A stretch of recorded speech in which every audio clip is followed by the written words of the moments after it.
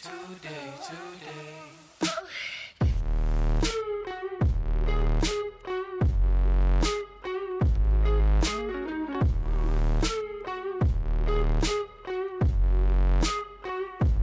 is up, guys? Welcome back to the Bread to Build podcast, a project dedicated to sharing the stories of the people who build and those who help move construction forward. My name is Brett Goen. I'm the founder of Hammer and Builders of Insta, and today I'm joined by my co-host, Matt Pinella. What's going on, everyone? It's Matt Pinella, carpenter and content creator based out of Central California. Today, we got a fun one. Today, we're hopping on with Kyle Stumpenhorst from RR Buildings. I know Matt and I have both followed your journey for a long time now, so we're really excited to dig into your story. So welcome to the show, Kyle. Hey, thanks for having me, guys. Yeah, I mean, you guys have been doing great too, so this is awesome. Glad to finally be here. I want to, this is a question that I really am itching to ask you. I think this was the first time you told me was at the International Builder Show a couple of years back, but you were talking about your kind of computer science journey. You know, a lot of folks do not hear of others within the industry who studied computer science and then chose to dive into a career in construction. So walk us through that. What were the early days and like what prompted you to take a completely different route? I'm really curious to learn. I mean, I think I followed computer science because I love technology. I mean, my generation was born without it, and then it came upon us real fast, and then it was so exciting. So that's what I followed. You know, I was always told, go get a big corporate job, get a college education, you're going to be happy, successful, lots of money, all those positive things. The problem is I have ADHD, I'm sure, undiagnosed, but I've always been told it my whole life. And when I started that career working in an office for, 9-10 hours a day, every day, the same drive-in, I was going bonkers, man. I hated it. And about a year and a half in, I just happened to be remodeling a house for myself, for my wife. And actually at that time, fiance, we weren't married. It was a house so we could get married and move into it. And I fell in love, dude, working with my hands. It was a challenge every day, something new. You got to see the fruits of your labor every day. And that was something that really, I guess it really spoke to me. And small town, everybody talks and they're like, oh yeah, you see Kyle's remodeling that house. Maybe he would do your bathroom, your deck. And honestly, I just started picking up side jobs and realized that I could make more money being happy than what I was doing, which was, computer science and living the dream, going into an office every day. So you went all the way through college, graduated, got a career path going in that specific niche, and then decided you wanted to get out? Yeah. I actually had I had a little period there where I realized that being, I think I was an IT specialist. So I managed 7 different companies within one big company and 3 different sites. And me and one guy kind of managed it all.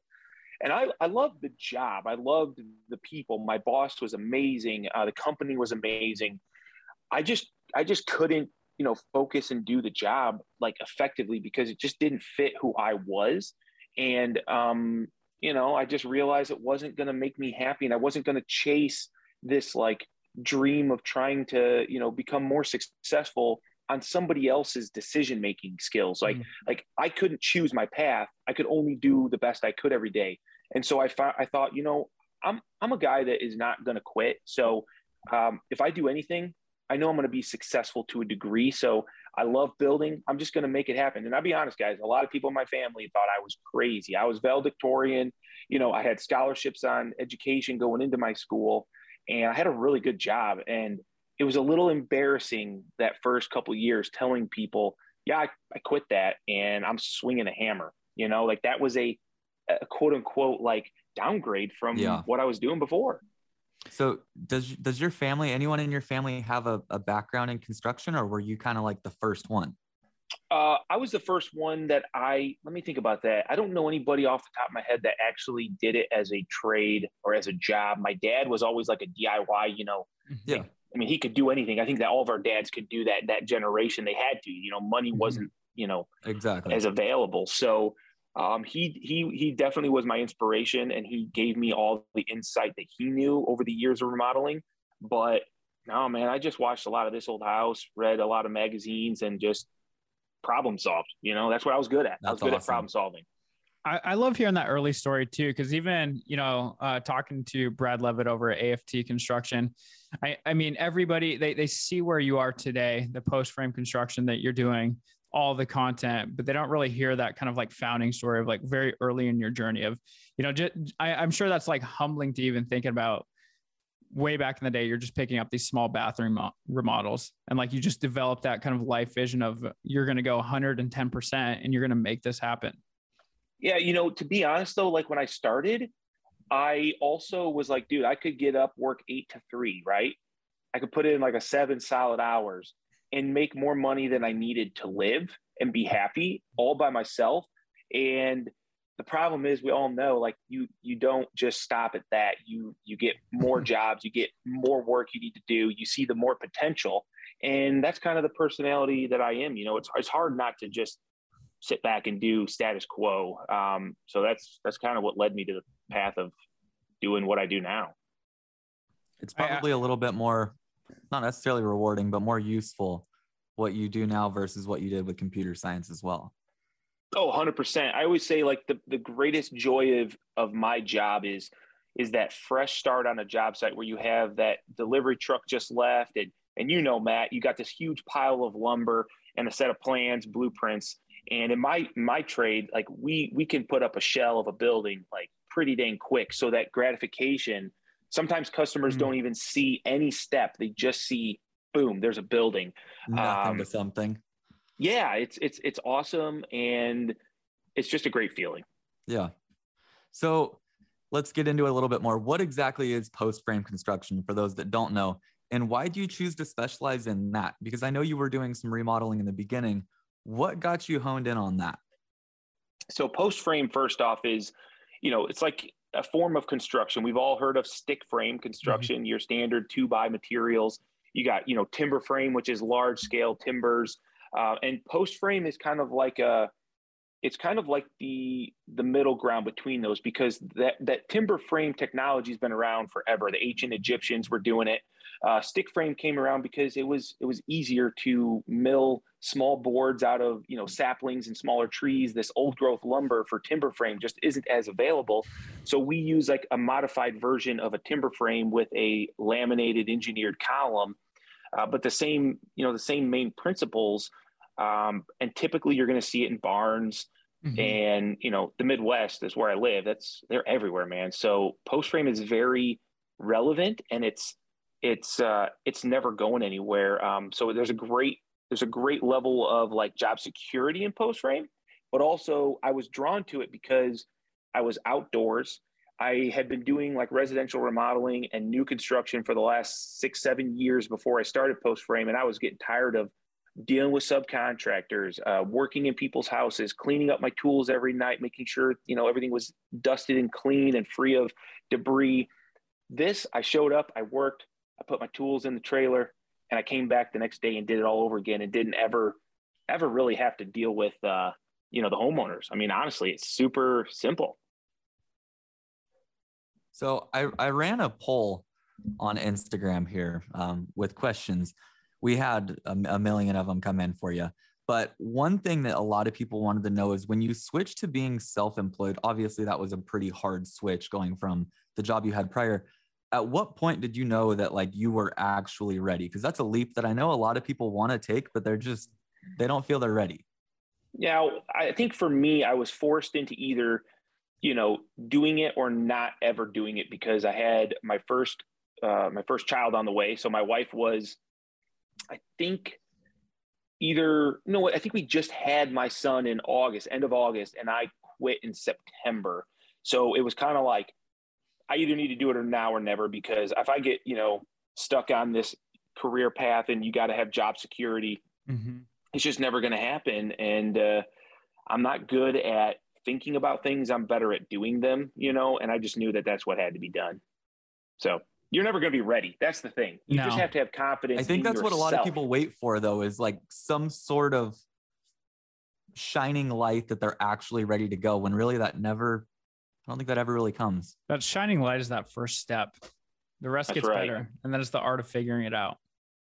Yeah. I think if you're young or old, it doesn't matter, dude. If you're unhappy, what really is like the value in what you're doing. So, if the money is the concern, if you're worried about making money, but you love something, there's no doubt in my mind that you can turn that into a money-making thing because, passion, you follow that, the money's gonna come around. It doesn't matter.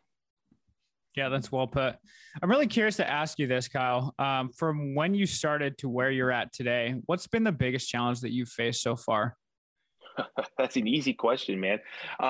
Accounting, like the bookwork, the stuff behind the scenes. Oh yeah, the worst part of it. Yeah, I mean, my challenge has always been not on the job site. To me, I feel like at this point I could build in my sleep. Not many challenges really get me stressed at night. Obviously dealing with customers sometimes, or mainly subcontractors, and trying to make sure that you're pleasing your customer while also making sure the subcontractor's happy, so they want to do a good job and that sort of thing. But it all comes back to, at the end of the day, getting in the office, doing invoices, and putting together, bills and stuff. It's horrible. Anytime you have to get behind a desk, it's horrible. Yeah. That's exactly how I feel about accounting too. So that was a quick answer. Yeah. I want to dive into more of the social media and marketing aspect, because you've absolutely, I would say, kind of mastered this world. When you first started out in social media, what was your intention from day one? Day one, all I wanted to do was educate my potential client, because I'm super frugal and cheap. So I wasn't going to pay for advertising. And, I heard all these other companies on the radio and they were doing their ad spots, and you'd see them pop up in the local news. I wasn't going to do that. But the problem was, even I remember specifically, I had a neighbor of mine across the street, and I live in the country. So when you have a neighbor across the street, that's close. And they put up a monster, WIC building, which is one of my quote unquote, competitors at the time. And I remember running into him and I'd be like, Jim, why didn't you give me a call? I would have, definitely helped you out, given you a good price. And he's like, I didn't even know you did it, Kyle. And I'm thinking to myself, I have a building in my own lot that I built, and he had no idea. And I was like, okay, that's a problem, Kyle. Word of mouth is only so good, because you got to remember, I did 7 years of being a remodeling contractor, a new construction, residential contractor. So when I tried to make that shift to post frame, it was like an impossible task. People kept calling me for new roofs and decks, and I didn't want to do that. So I was like, dude, I've got to go out. I've got to show people that this is what I'm doing and want to do. And that, that's what I had to do. And the value there is controlling that word of mouth too. Because I hear a lot of people talk about word of mouth. Word of mouth is very powerful, but it's only so powerful to the extent that you can control it. Yeah, the word of mouth that you want is the one that you can tell your story. You don't want people telling your story for you, because you have no control. So social media, dude, it's good and bad, because some people, I think, tell the story in a conniving way, or in a way that's not truthful. But if you're true to yourself and you put out that story correctly, people, they gravitate to it. And I didn't know that at first, but I've slowly learned it. So when you first started on Instagram and social in general, were you seeing an uptick in interest as far as local people wanting projects? I mean, on a smaller scale. Obviously, I know now you have people, sure, they'd fly you all over, but in the beginning. Yeah. I would say it took a little while, because I just dabbled in it. I didn't know what I was doing. I mean, it was so new for so many of us that there wasn't really anybody that was blown up and doing anything crazy. And it was just, I just wanted to share what I loved, and I wanted to show the process. And I wanted people specifically to know that, hey, if you hire us, it's going to be a little bit different. We're just not status quo post frame builders, which is what people expected. And when I would finish a job and somebody would say, Kyle, hey, that's awesome, dude, it's way better than I expected it to be, I knew I had a problem, because, if I'm underselling myself, I'm definitely undervaluing myself. I need to bring value to what we do.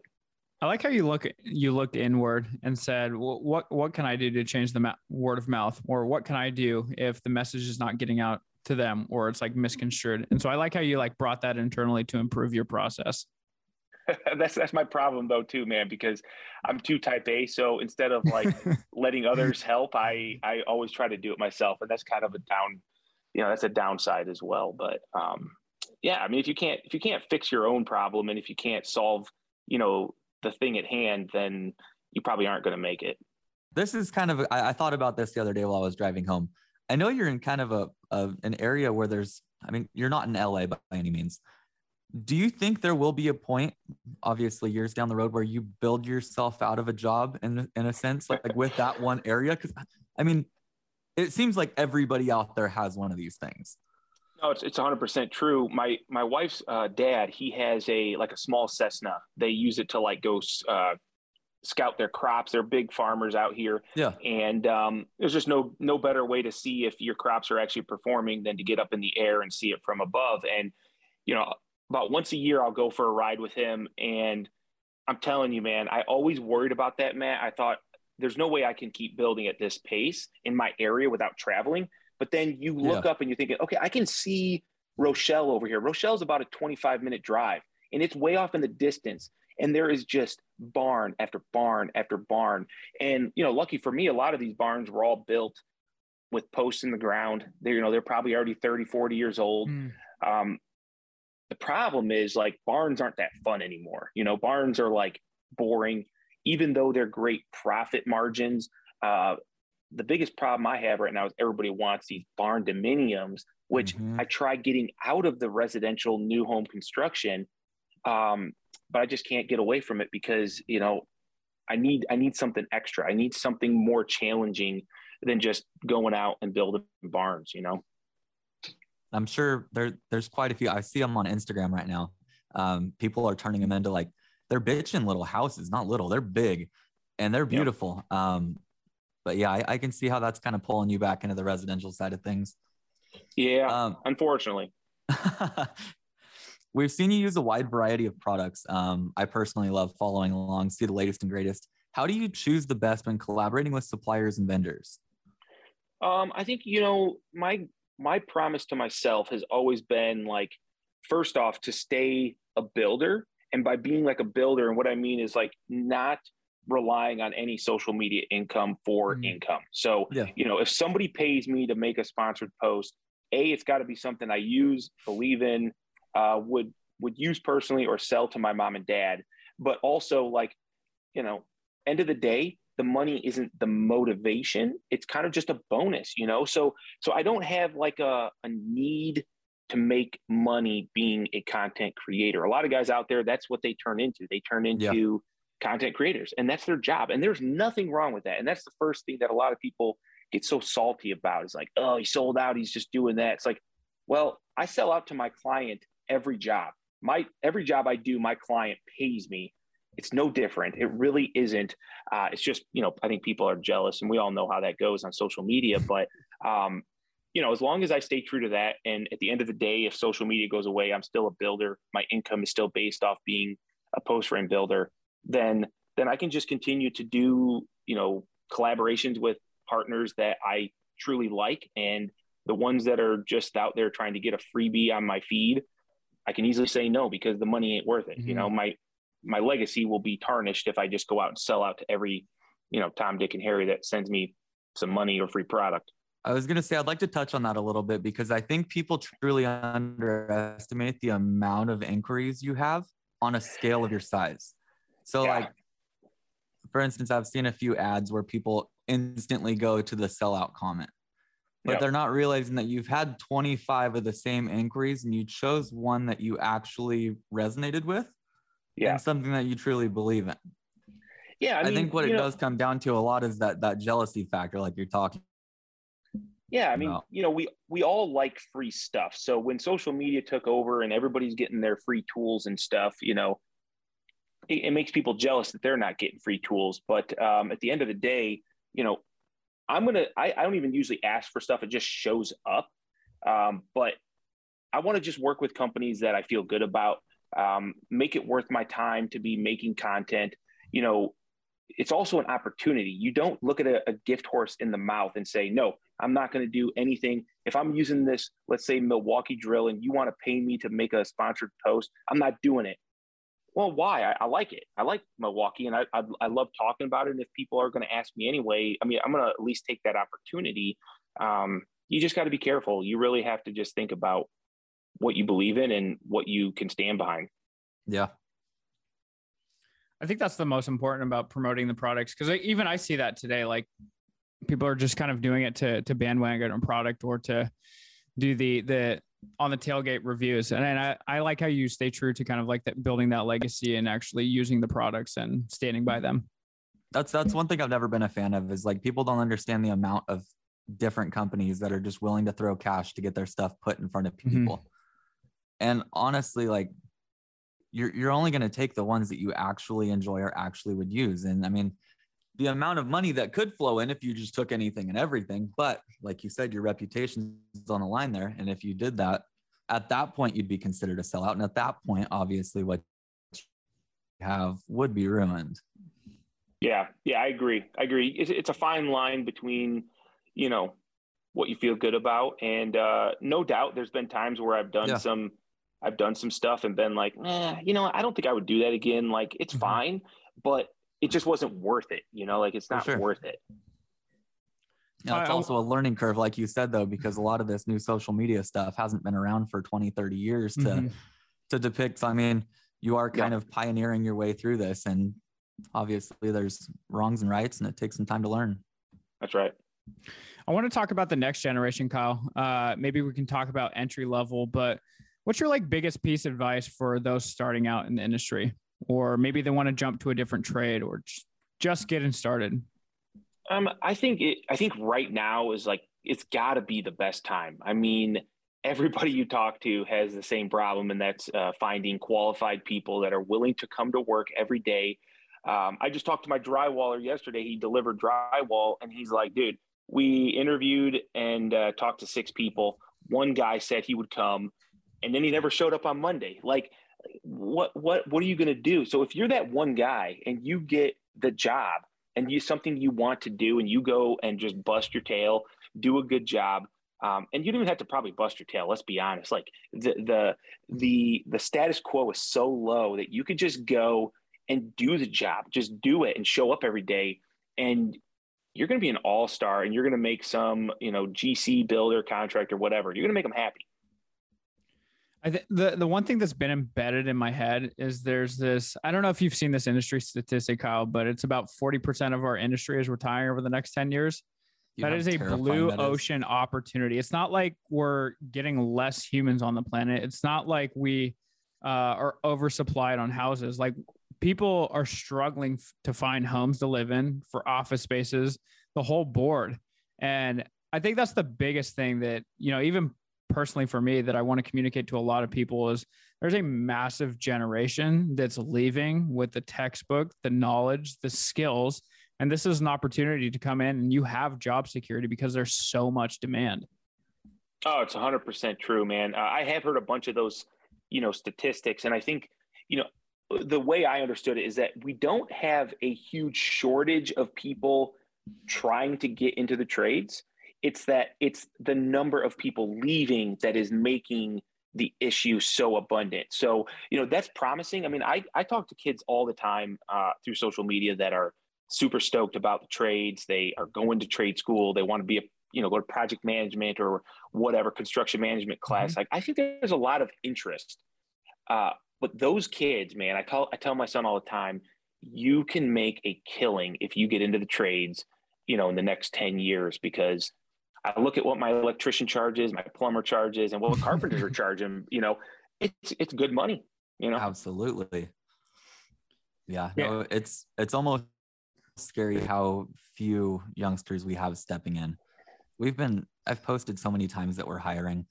We pay well, we take care of people. And even then, I had one person out of like 10 that managed to talk to me long enough to set up a date to start.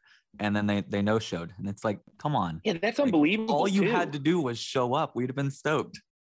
Yeah, I would have thought somebody, I mean, at the bare minimum would just want to be, you know, around you to just be on your channel or involved in what you're doing. I mean, it's tough surprising. out here.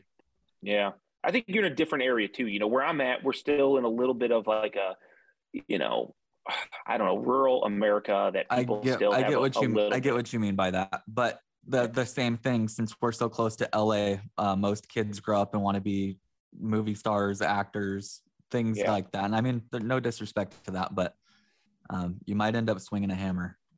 Yeah. Or slapping someone at the Oscars. Oh gosh. I As if that hasn't been talked about enough. I've seen enough memes go around today. Yeah. Kyle, I also have a question around, we've talked a lot about promoting yourself, what it can do for your business and word of mouth. But for that everyday trade that's maybe not running a business, how should they be promoting themselves and their skill sets? I think this is like a very attractive thing that employers would want to see. How would you go about that if you weren't running your business today and you were working for a company, or, you really want to start building your personal brand? Okay. So if I wasn't like if I was working for somebody else, you're saying? Yeah. Not self-employed, not running your own business. And you're saying without social media? No, like how would you go about it today? What are the most important things? Yeah. Yeah. I mean, here's the thing. Like we said, you literally can tell whatever story you want. So, I know people on social media that do work for people, and, they showcase that, they're running the job site or whatever task they're doing. Like, it doesn't matter.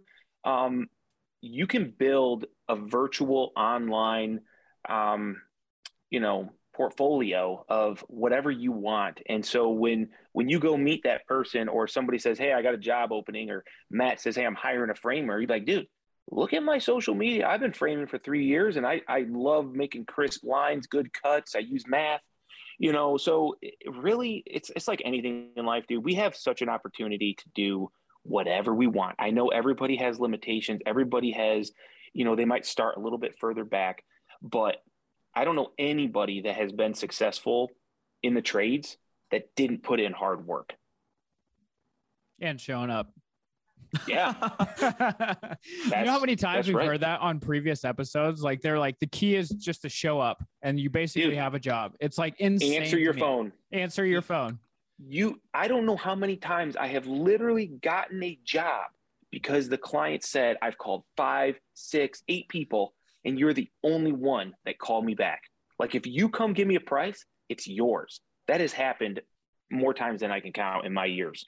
It just blows my mind. Now, do you think that's a lack of professionalism on a contractor's part? Because I've said this many times. I think a lot of people that are contractors are often tradespeople that just kind of stepped into a business that don't really have a business background. So, yeah, it's true, but I don't have a business background. I have common sense. Like, you want to run a business and be a good person. Not everybody has that common sense, though.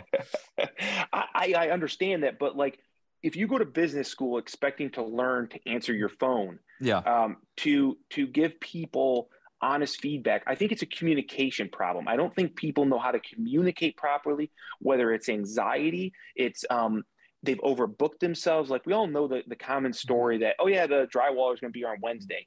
And then he doesn't show up on Wednesday. And then he shows up like on Thursday afternoon, is like, yeah, I had this thing going, but I'm here today, but I'm only going to be here for 2 hours. Dude, just tell me that you have 2 jobs going on and you won't be to my place till Friday, because I don't want you showing up for a half a day, getting a quarter of the work done because it's inefficient. Like, just, schedule it. But people overbook themselves and they don't like to say no, and they want to be people pleasers inherently, Yes, men. Speaking of that, I got a quick question. Do you only take one project on at a time? We've talked about this on previous episodes, the one project versus trying to bounce between, kind of manage that communication and projects. Yeah. I mean, that's my goal always. Last year we got into like 2 projects at once, and it was a little bit stressful. I don't like it. I look at the contracting, like I would if I was the homeowner. Like, if I hired a guy and he said he's going to be there to do my bathroom, I don't want him there 1 day a week and come in for half a day and then go do something else because he's got, phone calls coming in from other job sites and he's got to go run and get supplies for his guys. Like, there's sometimes where you're going to be inefficient and you're going to have like a half a day or something. But I think it all pans out and evens out in the end when you have all these half days adding up, because you're running between all these multiple jobs and you're spending time trying to coordinate everything. Mm-hmm. And that doesn't work well either. To touch back on that real quick, you talked about having multiple projects running at once. I know it was, what was it called? The ukulele station that you did? I know you bounced back to that a couple times. Is that what you're referencing as far as having multiple projects going, or do you always sort of have to bounce back to wrap things up? Yeah, so that's exactly. Last year we got in between the ukulele Oregon Music Garage, which was this cool music store we had the opportunity to build. And then we had this kind of family, we called it the Cabin in the Woods, because it was literally supposed to be a cabin, and then it grew into this like ginormous family like gathering place. But there specifically, we really were waiting on a ton of different things, and Windows, I think that was our first supply issue with Windows. And it was like, hey, we can either do nothing for 6-8 weeks, or we go start this other job, and it's just going to be what it is. And, I didn't like it, but we had to do it. And end of the day, we were still waiting on other people. So it wasn't like we were the ones being waited on. So it worked out. So on that note, are you guys still seeing a material, not necessarily a shortage, but are you waiting quite a bit to get roofing or walls or anything? Yeah, I would say, yeah, it's not too bad. I used to be able to like order a building and, the components of my building in minimally like a week, 2 weeks, I would see everything I needed. Now we're talking 6 weeks, 8 weeks. Costs are through the roof. I just priced out a set of trusses at like $40,000 when normally they'd be like probably 15. That's ridiculous. Yeah. All right. To touch on something else, growing a following is far from easy. You've grown to nearly 1 million subs. How far away are you from 1 million now? On YouTube, probably 3,000 or 4,000. Yeah, it's pretty close. Oh wow! You're gonna hit that by tomorrow or Thursday or Friday. No, maybe by the end of the week. I'm actually a little bit hesitant. I want it to slow down because I've got, I want to create content, or I want to celebrate the fact that it's 1 million. But at the end of the day, like I keep going back to, what does it really matter? Yeah. Like, so 1 million on YouTube, 500,000 on Instagram, and 2 million on TikTok plus verification. My question to you is, with the following that you have, what's the impact that you want to have on those within the industry? I think the biggest, the thing I step back and am most humbled by and thankful for is when the people that come up to me at these trade shows, like at JLC that I just got back from, and the one guy, he's like, dude, you don't remember this, but 2 years ago I messaged you and I said, I hate my job and I'm thinking about going out in the trades. How did you ever make that decision? And I was like, dude, I just did it because I knew I would just work hard, make it happen, and I wanted to do it. Like, that was the decision. And he's like, a week after I had that conversation with you, I quit my job and I started my business. And now 2 years later, I got 11 employees and I couldn't be happier. And it's like, those are the things, those are the things that you want to make an impact on. You want to show other people that it's possible, that it's enjoyable, that you can make a good life about it. And that, just overall positivity. Like, what we do is hard. Like, there's no doubt about it. The trades are hard work. A lot of times I wonder how I'm going to make it a lot more years. I think, what's my exit strategy, because my body's not going to be able to take it. But, posting content and just sharing all that information. And when kids say, I showed my boss that tip you had the other day and they were like super impressed. That's what it's all about, dude. It gives me way more of a good feeling than to know that I'm going to hit 1 million maybe in a week on YouTube, I think that's the one thing that I admire most about you too, because like when I initially met you at IBS, I mean, like with all this followers and stuff, I'll be just totally honest with you. There's like a persona that kind of like surrounds it. But then when you have like the individual conversations with you of like, you're willing to reply to those DMs or shake people's hands at an event. I've personally witnessed that. I've been on the other side of that. And I absolutely admire that you actually go out and you're willing to kind of stand by your word and just have those individual conversations that end up impacting more people than, let's just say, all of the followers. Dude, we all know that. And this is like what it all comes back to. Like, at the end of the day, if I stopped posting today and my content wasn't helping people and it wasn't educating and it didn't have some value to it, people might be like, hey, what happened to Kyle in a week? But in a month, 2 months, it just get filled with some more content, So I'm very, I make a concerted effort to try to think about, am I making content for a viral hit today? Or do I want people to watch this in 10 years and feel like they're still learning something? I want that evergreen content. That's the legacy I want, dude. I don't want to just have 10 million, subscribers on YouTube because I make, videos where I give everybody $1 million. I mean, Mr. Beast is awesome, But let's face the reality. Like when he's gone, somebody will fill his shoes with entertainment. You know, it's not educational and informative content. I think about that quite often for the same exact reason that you're saying, because there is, since YouTube started out, I think it was 2007 or something like that, we have seen so many content creators that just push entertainment, but they die off and then nobody talks about them for 12 years. And then it's like, oh, do you remember so-and-so?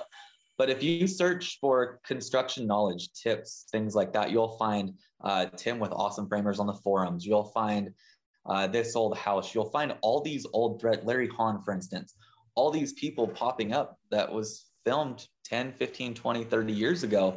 And it's still around because it brings value rather than just that entertainment purpose. Yeah, it's relevant. I mean, it will always be relevant. I say, imagine if you're the guy that made the video on YouTube, how to sharpen a chainsaw. That ain't going nowhere. Like that value, that has value for an eternity until, I don't know, robots are doing it for us. I don't know. Until we ban all chainsaws.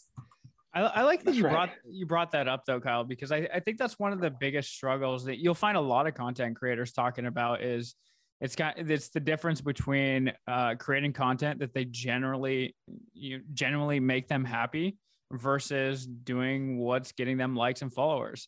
And it's like a very like hard thing to distinguish from, because it's like, okay, this type of content is growing my following, my likes. And so there's like a ton of vanity metrics attached to it versus what's actually going to benefit me in the long run.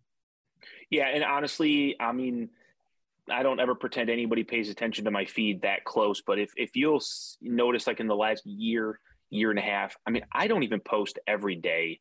I stopped I used to post 2 to 3 times a day because I was worried about an algorithm, because you go through this, holy cow, people actually like this and they're sharing it, liking it, commenting. I need to do more of it. It feels good. But then you kind of realize, like you said, why am I doing that? What am I really chasing? Quality over quantity is what I try to think about as much as possible. But I still fall trap, man, where I'm like, ooh, this is going to be a good one. I know it's going to be good. I'm gonna bend this metal real quickly. But hopefully that metal bend is not only viral, but hopefully it'll be referenced as a way to cut a piece of trim, you know? So I try to find those middle grounds. You know, I'm in a little content creators group on Facebook, just a small little thing with quite a few people from Instagram and stuff. And I can't even tell you the amount of people that sit in there and try to like crack the algorithm and like understand, like if I post at 10:32 a.m. 3 times in a week, that it's going to blow up. And it's like, man, just have fun doing what you're doing. And if it brings you joy, so be it. And if it blows up, oh, well, but if it's good content, people will come. So that's right. This is a short one for you. Whether it be content projects, exciting builds, what's next for you? Man, you know what? Here's the thing. My whole life has been unplanned. And I found that whenever I think like being a computer science guy, like when I start realizing that I don't like something, I'm automatically in the back of my mind realizing what I do like. And then my gears, you know, go into full speed and I start shifting towards making that happen. And I don't know what that is because I'm enjoying what I'm doing. So like for me, I just want to keep, as long as I can, building. I want to stay relevant in the actual building space.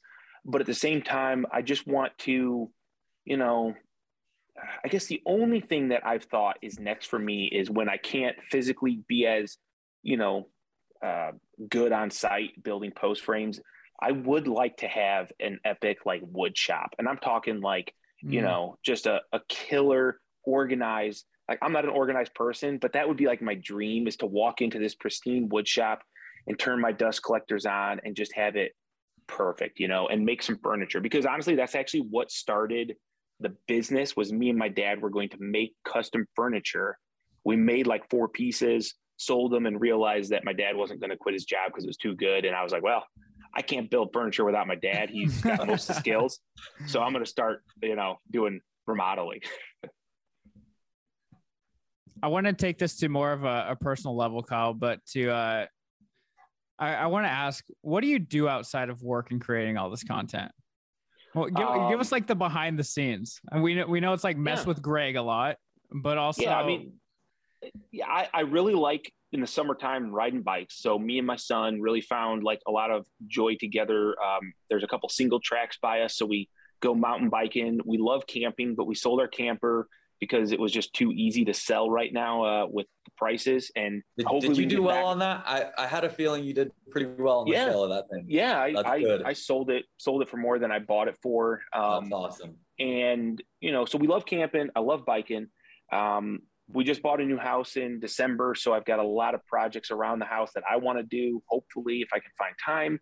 And then, to be honest, I play a lot of Call of Duty with some buddies, and it takes way too much time. But it's just like an unplug, it's where I can just literally not think about anything. Weren't you on Twitch for a little bit? Are you doing that still? Nah,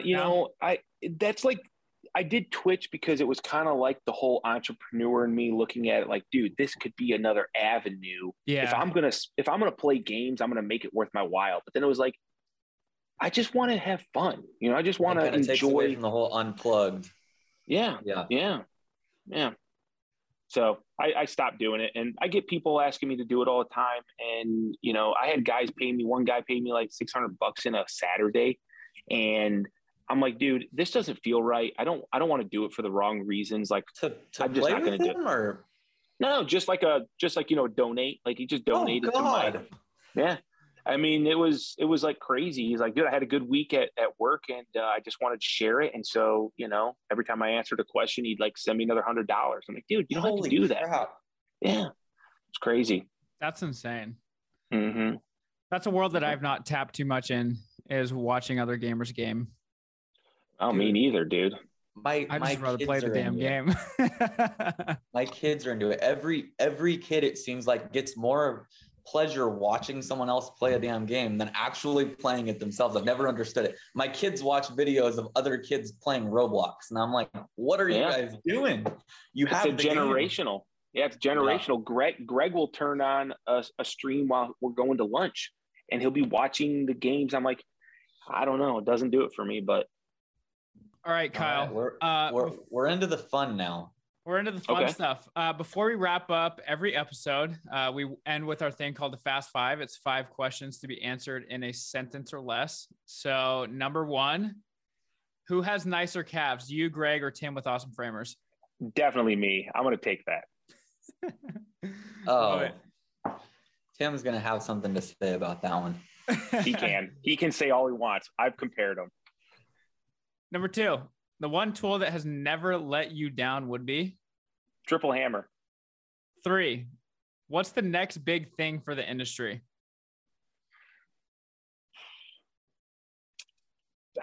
I don't know, dude. I mean, that's serious. I don't know what the next big thing is. If I did, I'd probably be a millionaire in the future. It's the art of figuring it out. Just be ahead of the wave. Mm-hmm. Number 4, your one message to the next generation would be? Work hard, dude. Work hard. Show up. Answer your phone. I was gonna, but I thought that was too much. I was trying to do it in one sentence. Number 5, what does the phrase "bred to build" mean to you? I think it's just what's inside of us, man. I think that some of us were just born to go out, bust our ass and find enjoyment helping other people. Couldn't have said it better. Kyle, thanks so much for joining us, man, on the Bred to Build podcast. Before we let you off the hook, where can people find and connect with you if they haven't already? I mean, you could just search for RR Buildings. And, before you do let me go, I just wanted to pitch. This is not for me, but this is for a great cause. If any of your listeners are, they obviously know that we have a huge shortage in the trades and we need to support that younger generation. I do have some hats that sell through Beach and Barn. Maybe you guys could throw a link up because $12 from every hat sale goes directly to them. So I don't take any money, no profit comes to me at all. It all goes right to Iowa Skilled Trades. And I've met the guy that helps run that out there. I've been out to that program and they're doing some really awesome things. So, go get a cool hat, support some young people. We'll put the link in the description. If you guys don't already know who Brandon Patterson is over at Iowa Skilled Trades, highly recommend following them and what they're doing for the next generation. So we'll plug that. And to lead the way, I just bought mine. It gets here in 3 days. Aw, take that Awesome Framers hat off, Oh, man. Shots fired. Shots at the Cavs at the No, hat. you actually should wear it. It's a nice, clean hat. I've got one too, and it is good. And Tim's an awesome dude. Tim, I'm sorry if you're listening. Your Cavs are It's got very nice. A little Tim on there too. You Will Smith them twice, Kyle. And if he was here, I'd give him a hug right after it. So it's all good. All righty, guys, we're closing out. Thanks everyone for listening to what is it, Matt? The 24th episode of the podcast. We're just gonna say 20-something podcast. If you like this episode, you like what we're doing, drop an awesome review. We're not running ads or anything on this, so we just want to get the message out to next generation folks and help move the construction industry forward. If you'd like to join us on the podcast, as always, feel free to email us at breadtobuildpodcast@gmail.com, or you can find Matt and I on social media. As always, you can find me at Hammer on the Hammer app, Builders of Insta on Instagram. You can find me at Matt Bangswood on nearly every social outlet. Thank you guys for listening to whatever episode this may be. You can tell how serious we take this. We'll see you guys next time on the Bread to Build podcast.